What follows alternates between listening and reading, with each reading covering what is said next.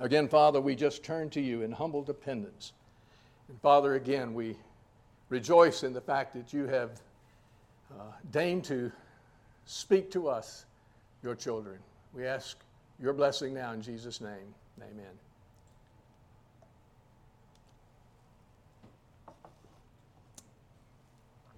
Leon Morris, in his commentary, entitled this section, "The Christian's Triumph Song."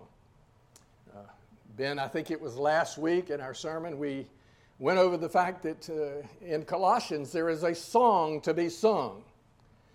And so he entitles it "The Christian's Triumph Song."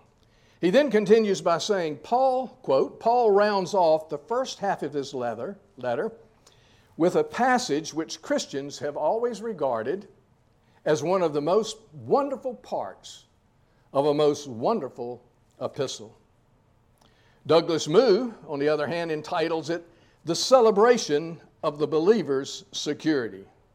Though he does differ from Moo, he observes, quote, "We may view this beautiful hymn-like celebration of our security in Christ as a response to what Paul has just said," end quote.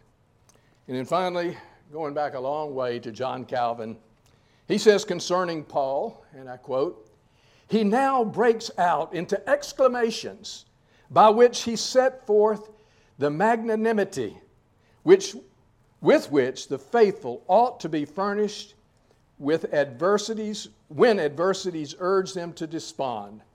And he teaches us in these words that with the paternal favor of God is connected that invincible courage which overcomes temptations. We're living in a time when there are defections from the faith, divisions and divisiveness in families. There are new and ever-developing diseases. Deception is constantly thrown at us, and we need a defense against despair. We were created and made for worship, to joy and rejoice in the triune God, not to be drugged through the filth of this earth in despair and discouragement. Last Sunday, or this last several Sundays, we've been engaged with one particular question: are you good enough Christian? Now, I don't want to frighten you this morning, but we're going to look at 7 questions in one service. But I think we can handle them timely. Question number 1, and it's right there in your text. What then shall we say to these things? When I was studying, the first thing that I wanted to say is, what do I say to these? Hallelujah! Praise be to the Father, praise be to the Son, praise be to the Holy Spirit. But without context, we might ask the question, what things?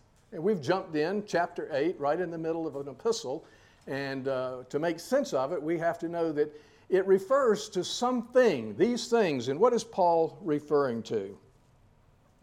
Well, may I suggest a few things from the previous chapter? The gospel of God is the power of God unto salvation, to the Jew first and also to the Greek. What do you say to that? While we were weak, at the right time, Christ died for the ungodly. What do you say to that? God shows His love towards us, and while that we were still sinners, Christ died for us. What do you say to that? While we were enemies, we were reconciled to God by the death of His Son. For as by one man's obedience the many were made sinners, so by one man's obedience the many will be made righteous. The gift of God is eternal life through Jesus Christ our Lord. There is no condemnation to them that are in Christ Jesus. You have received the spirit of adoption of sons, by whom we can cry, Abba, Father. Do you hear the Heavenly Father asking you this morning, what can you say to these things? William Hendrickson puts it this way, quote, what do you conclude from these things, all of the things that Paul has been expounding, and we only scratch the surface. had 8 chapters. So what do we conclude from these things? I believe that Paul's intention in asking his audience this question is to prepare their minds and their hearts for the next question. Question number 2.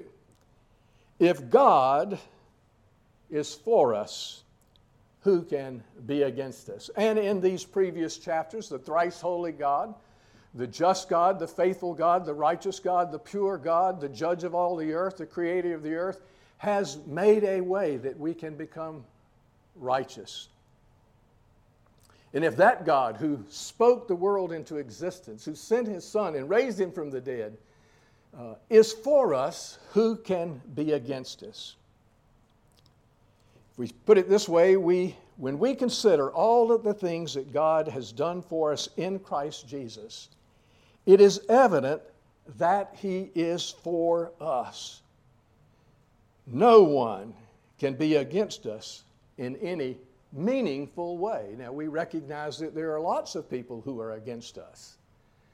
I read just this week a documentary film writer castigating and blaming everything on Christianity. If I called his name, you know who he was. There are people who are against the church. There are people who were against Christ and crucified him. And there are those who would do that again today. These realities, this is not to ignore. I'm not trying to ignore or minimize the reality of the battle we wage each day with the world, with the flesh, and with the devil. These realities are the experience of our daily lives. But we also, by faith, believe that according to God's word to us, he has delivered us from the domain of darkness and has transferred us to the kingdom of his beloved Son, in whom we have redemption through the forgiveness of sins. Certainly, victory over fear and despair is ours because the victory is his, and we are hid in Christ Jesus.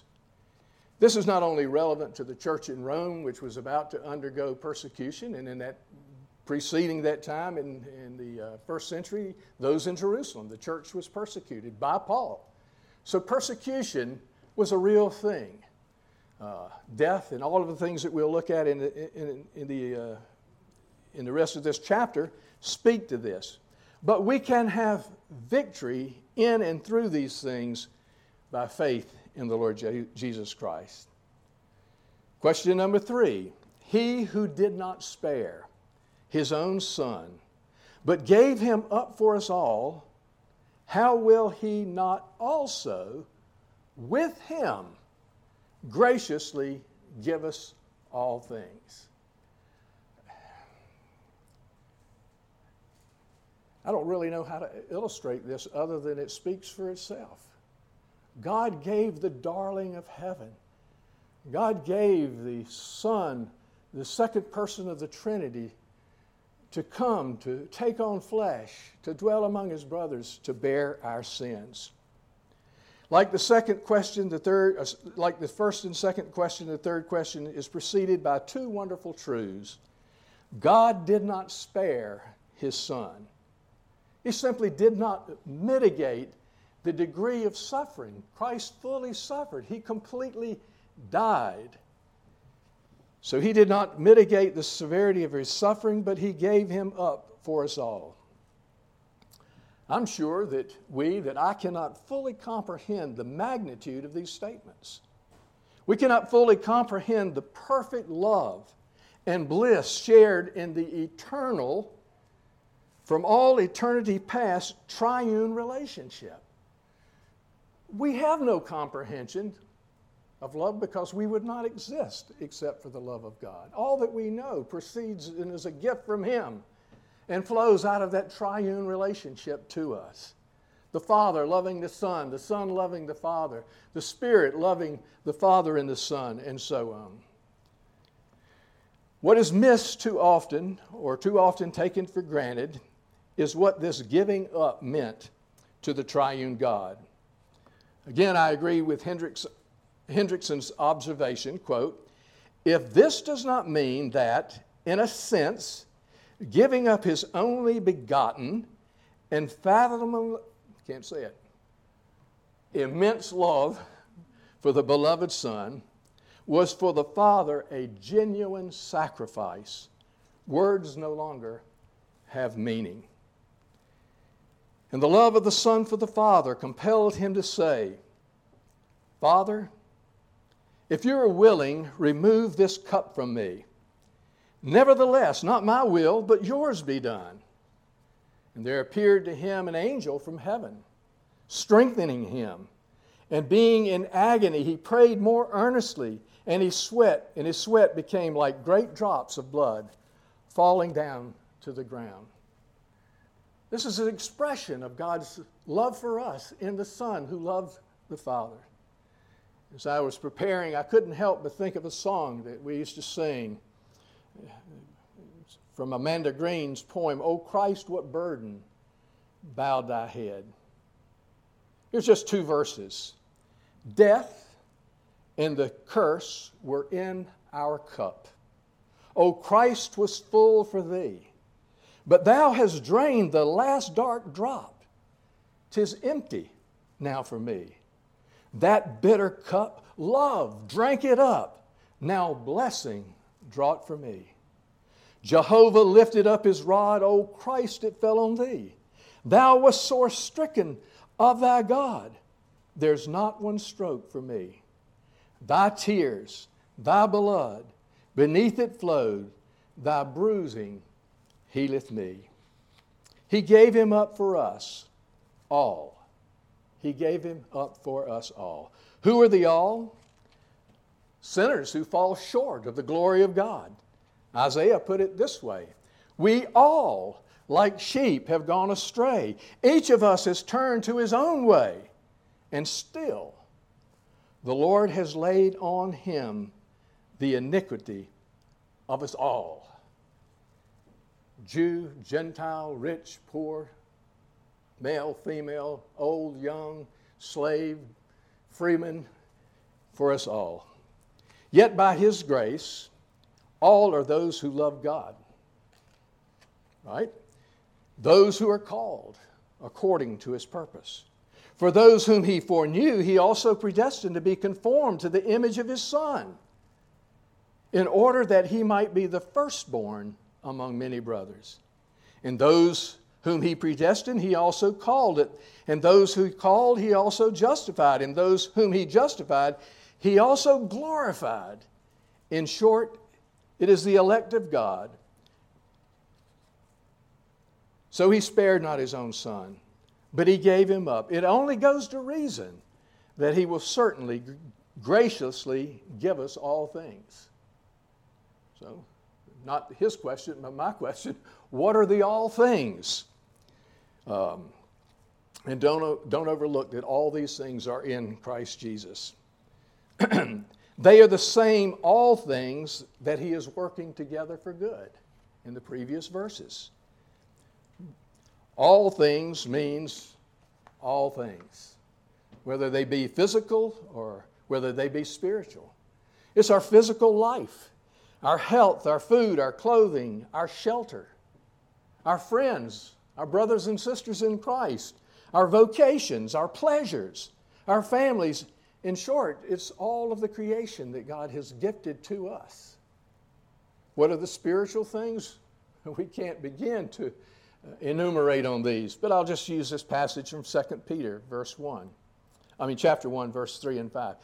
His divine power has granted to us all things that pertain to life and godliness, through the knowledge of him who called us to his own glory and excellence, by which he has granted to us his precious, very precious and great promises, so that through them you might become partakers of the divine nature, having escaped from the corruption that is in this world because of sinful desire. He who spared not his Son, who gave up his Son, will he not graciously, not by obligation? I think sometimes we think that Being gracious is God's job description, something that he has to do. He does it freely. It's who he is to be gracious and loving. And so he's not going to get stingy with us after he has given the darling of his heart. Question number 4. Who shall bring any charge against God's elect? It is God who justifies. In the book of Zechariah, chapter 3, verses, meant for that water to help and it choked me. Try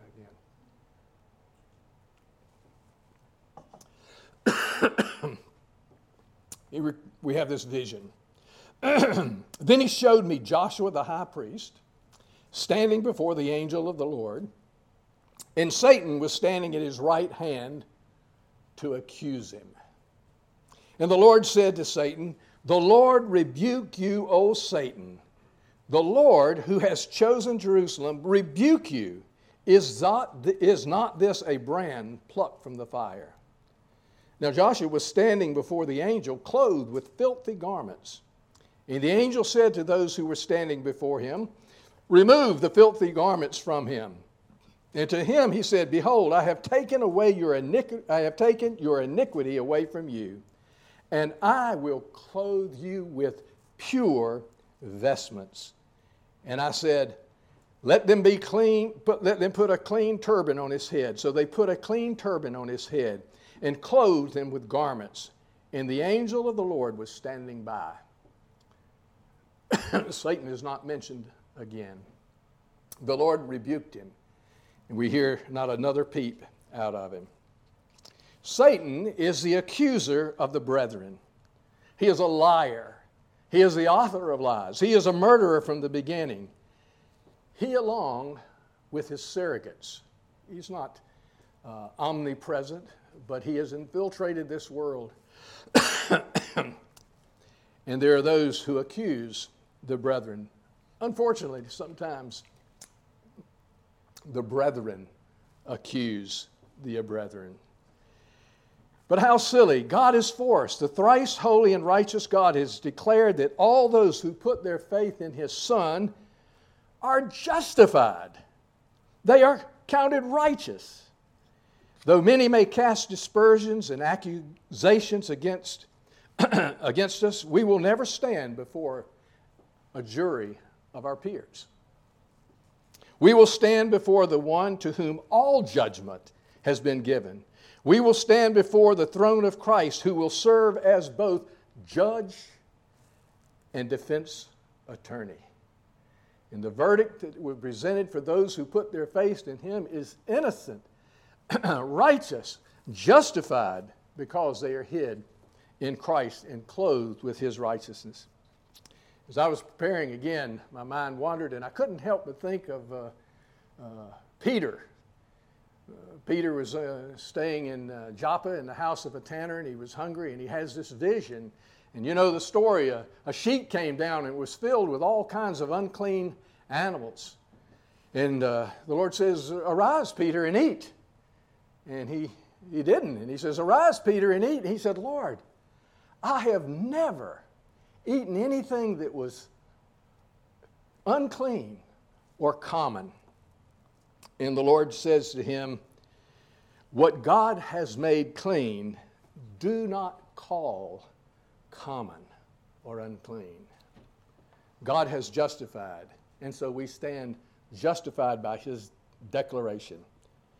Hendrickson again says, when God justifies a person, all accusations at once lose their validity. Question number 5. Who is to condemn? We have this crescendo of truths to the answer to this question. Who is to condemn? Christ Jesus is the one who died. More than that, who was raised, who is at the right hand of God, who indeed is interceding for us. Here again, the question is of how God can be just and justifier of sinners is explained. Jesus died. The godly for the ungodly. He who knew no sin was made sin that we might be made the righteousness of God in him. And now he has been raised from the dead for our justification, and he sits today, right now, at the right hand of the Father, making intercession for us. And I can't help but believe that some of that intercession I don't know how accusations come up to heaven. Sometimes, as God knows us in our own beings, we condemn ourselves. I think perhaps this is what I face the most in the church, is people who are under the bondage of self-condemnation. And the scriptures say, if our conscience condemns us, greater is he than our conscience. And so we put our faith and our trust in him, and we believe that there is no condemnation to them who are in Christ Jesus. There are two questions kind of combined in this last section of this song, if you would. Question number 6. Who shall separate us from the love of Christ? The short answer is nothing. Christ's love is perfect. It is complete. It is without flaw. There's no defect. It doesn't start and stop in spurts. It is not fickle. It is eternal. God loved us before the foundation of the earth, and he will love us into eternity future. God's love is perfect. It is infinite, without beginning and within. And then he picks up a question following in, again, question 7. Shall tribulation or distress or persecution or famine, or nakedness, or danger, or sword? No, nothing can separate us from the love of Christ. And yet, so many times, again, the confession and the people that I speak to, sometimes they feel, well, I haven't done enough to earn God's love. He loved us while we were yet sinners, and Christ died for us. We could be redundant and repetitious here, but just let it soak in for a minute. God is for us. He spared not his own son, but freely gave him up. He has given us all things. No one has a right to bring any charge, because he is the judge and the righteous one who determines who is just and unjust, and he has declared us just who have put our faith in Christ. And there is no one who can condemn those whose sins have been swept away, who have been covered by the blood. A full atonement has been made. And so he now sits at the right hand of the Father, making intercession for us. We continue, as it is written, Paul continues, as it is written, for your sake, he's quoting from Psalm 44, as it is written, for your sake we are being killed all the day long. We are regarded as sheep to be slaughtered. For Paul, these sufferings are not to be taken lightly, nor are they to be unexpected. There's a prosperity doctrine that goes around today that if something is not right, it's your fault. God wants you to have the best in this life, which means no suffering, no pain, no struggle, no poverty. But this is not the story of history or the Bible story. These are not to be treated lightly or unexpectedly. They are the reality of living in a fallen world. Yes, throughout history, God's people have suffered. Paul does not ignore this reality, but puts it in proper perspective.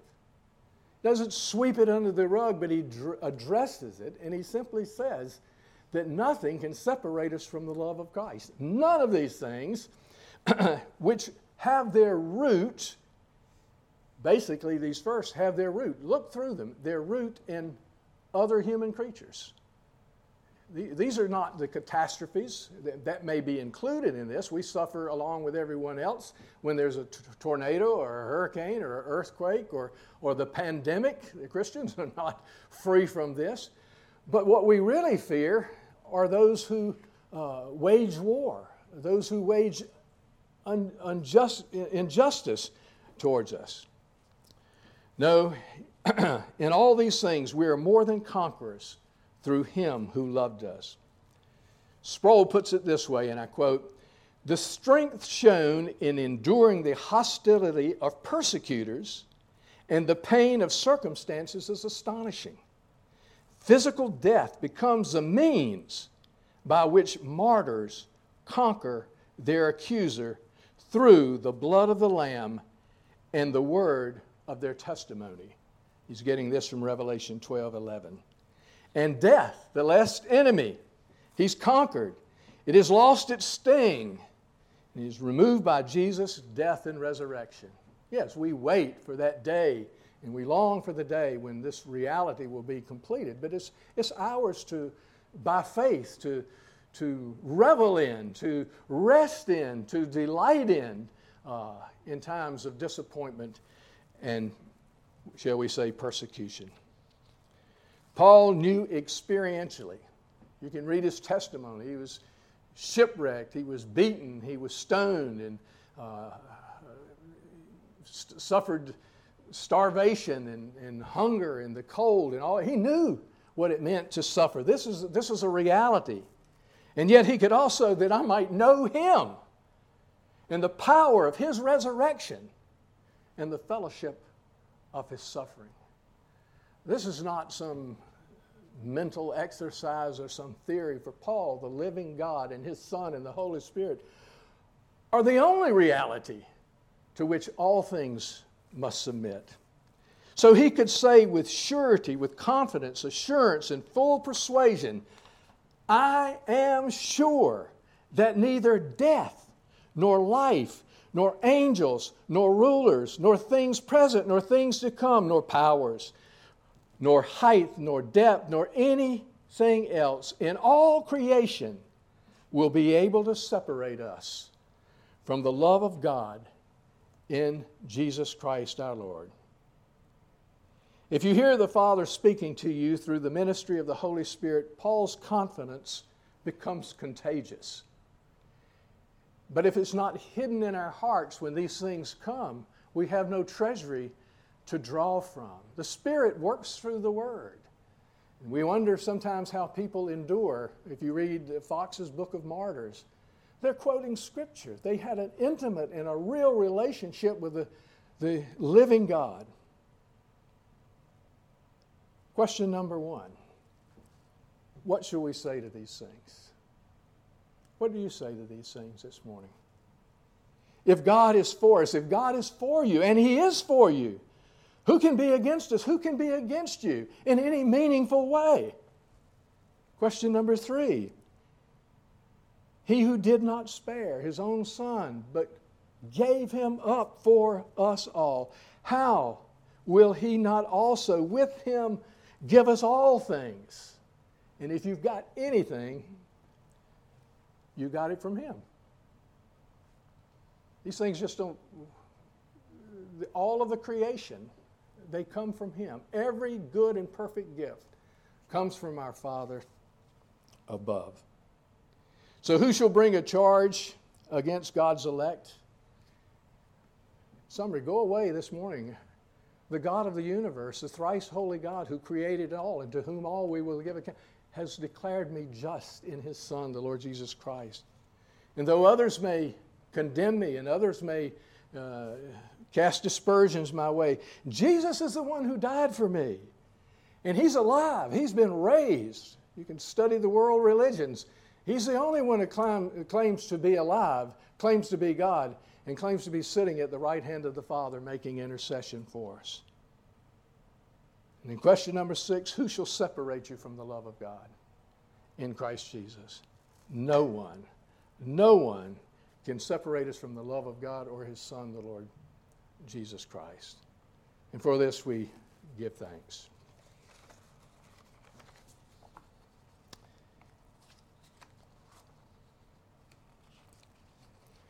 I'll ask you to stand with me now and we'll sing a hymn of response. 533, I am thine, O Lord, I have heard thy voice.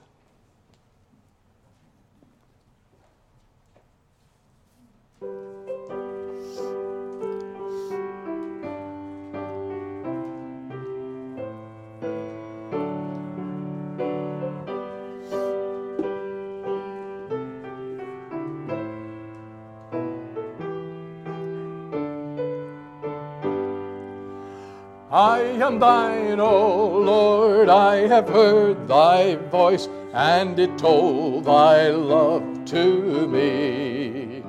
But I long to rise in the arms of faith and be closer drawn to thee.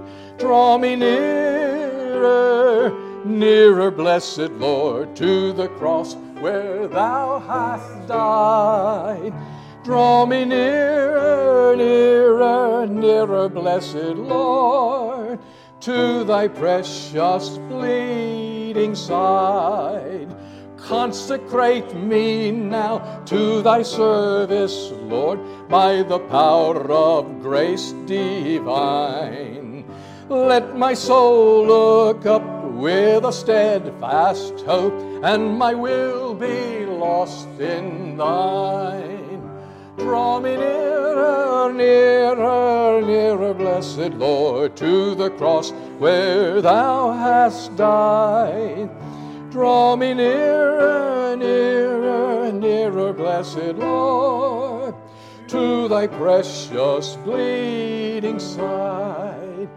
Oh, the pure delight of a single hour that before thy throne I spend. When I kneel in prayer and with thee, my God, I commune as friend with friend. Draw me nearer, nearer, blessed Lord, to the cross where thou hast died. Draw me nearer, nearer, nearer, blessed Lord, to thy precious bleeding side. There are depths of love that I cannot know till I cross the sea. Yes,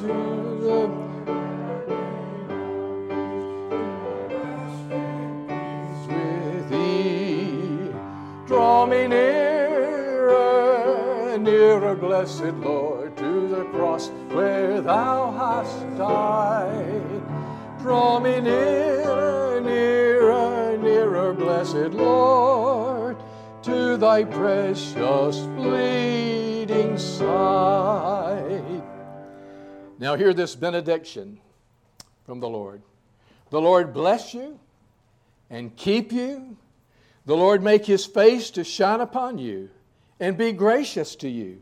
The Lord lift up his countenance upon you and give you peace.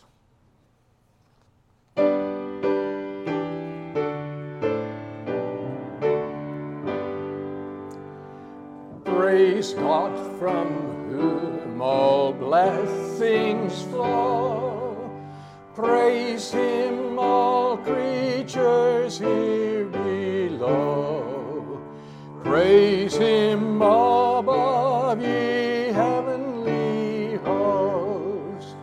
Praise Father, Son, Holy Ghost.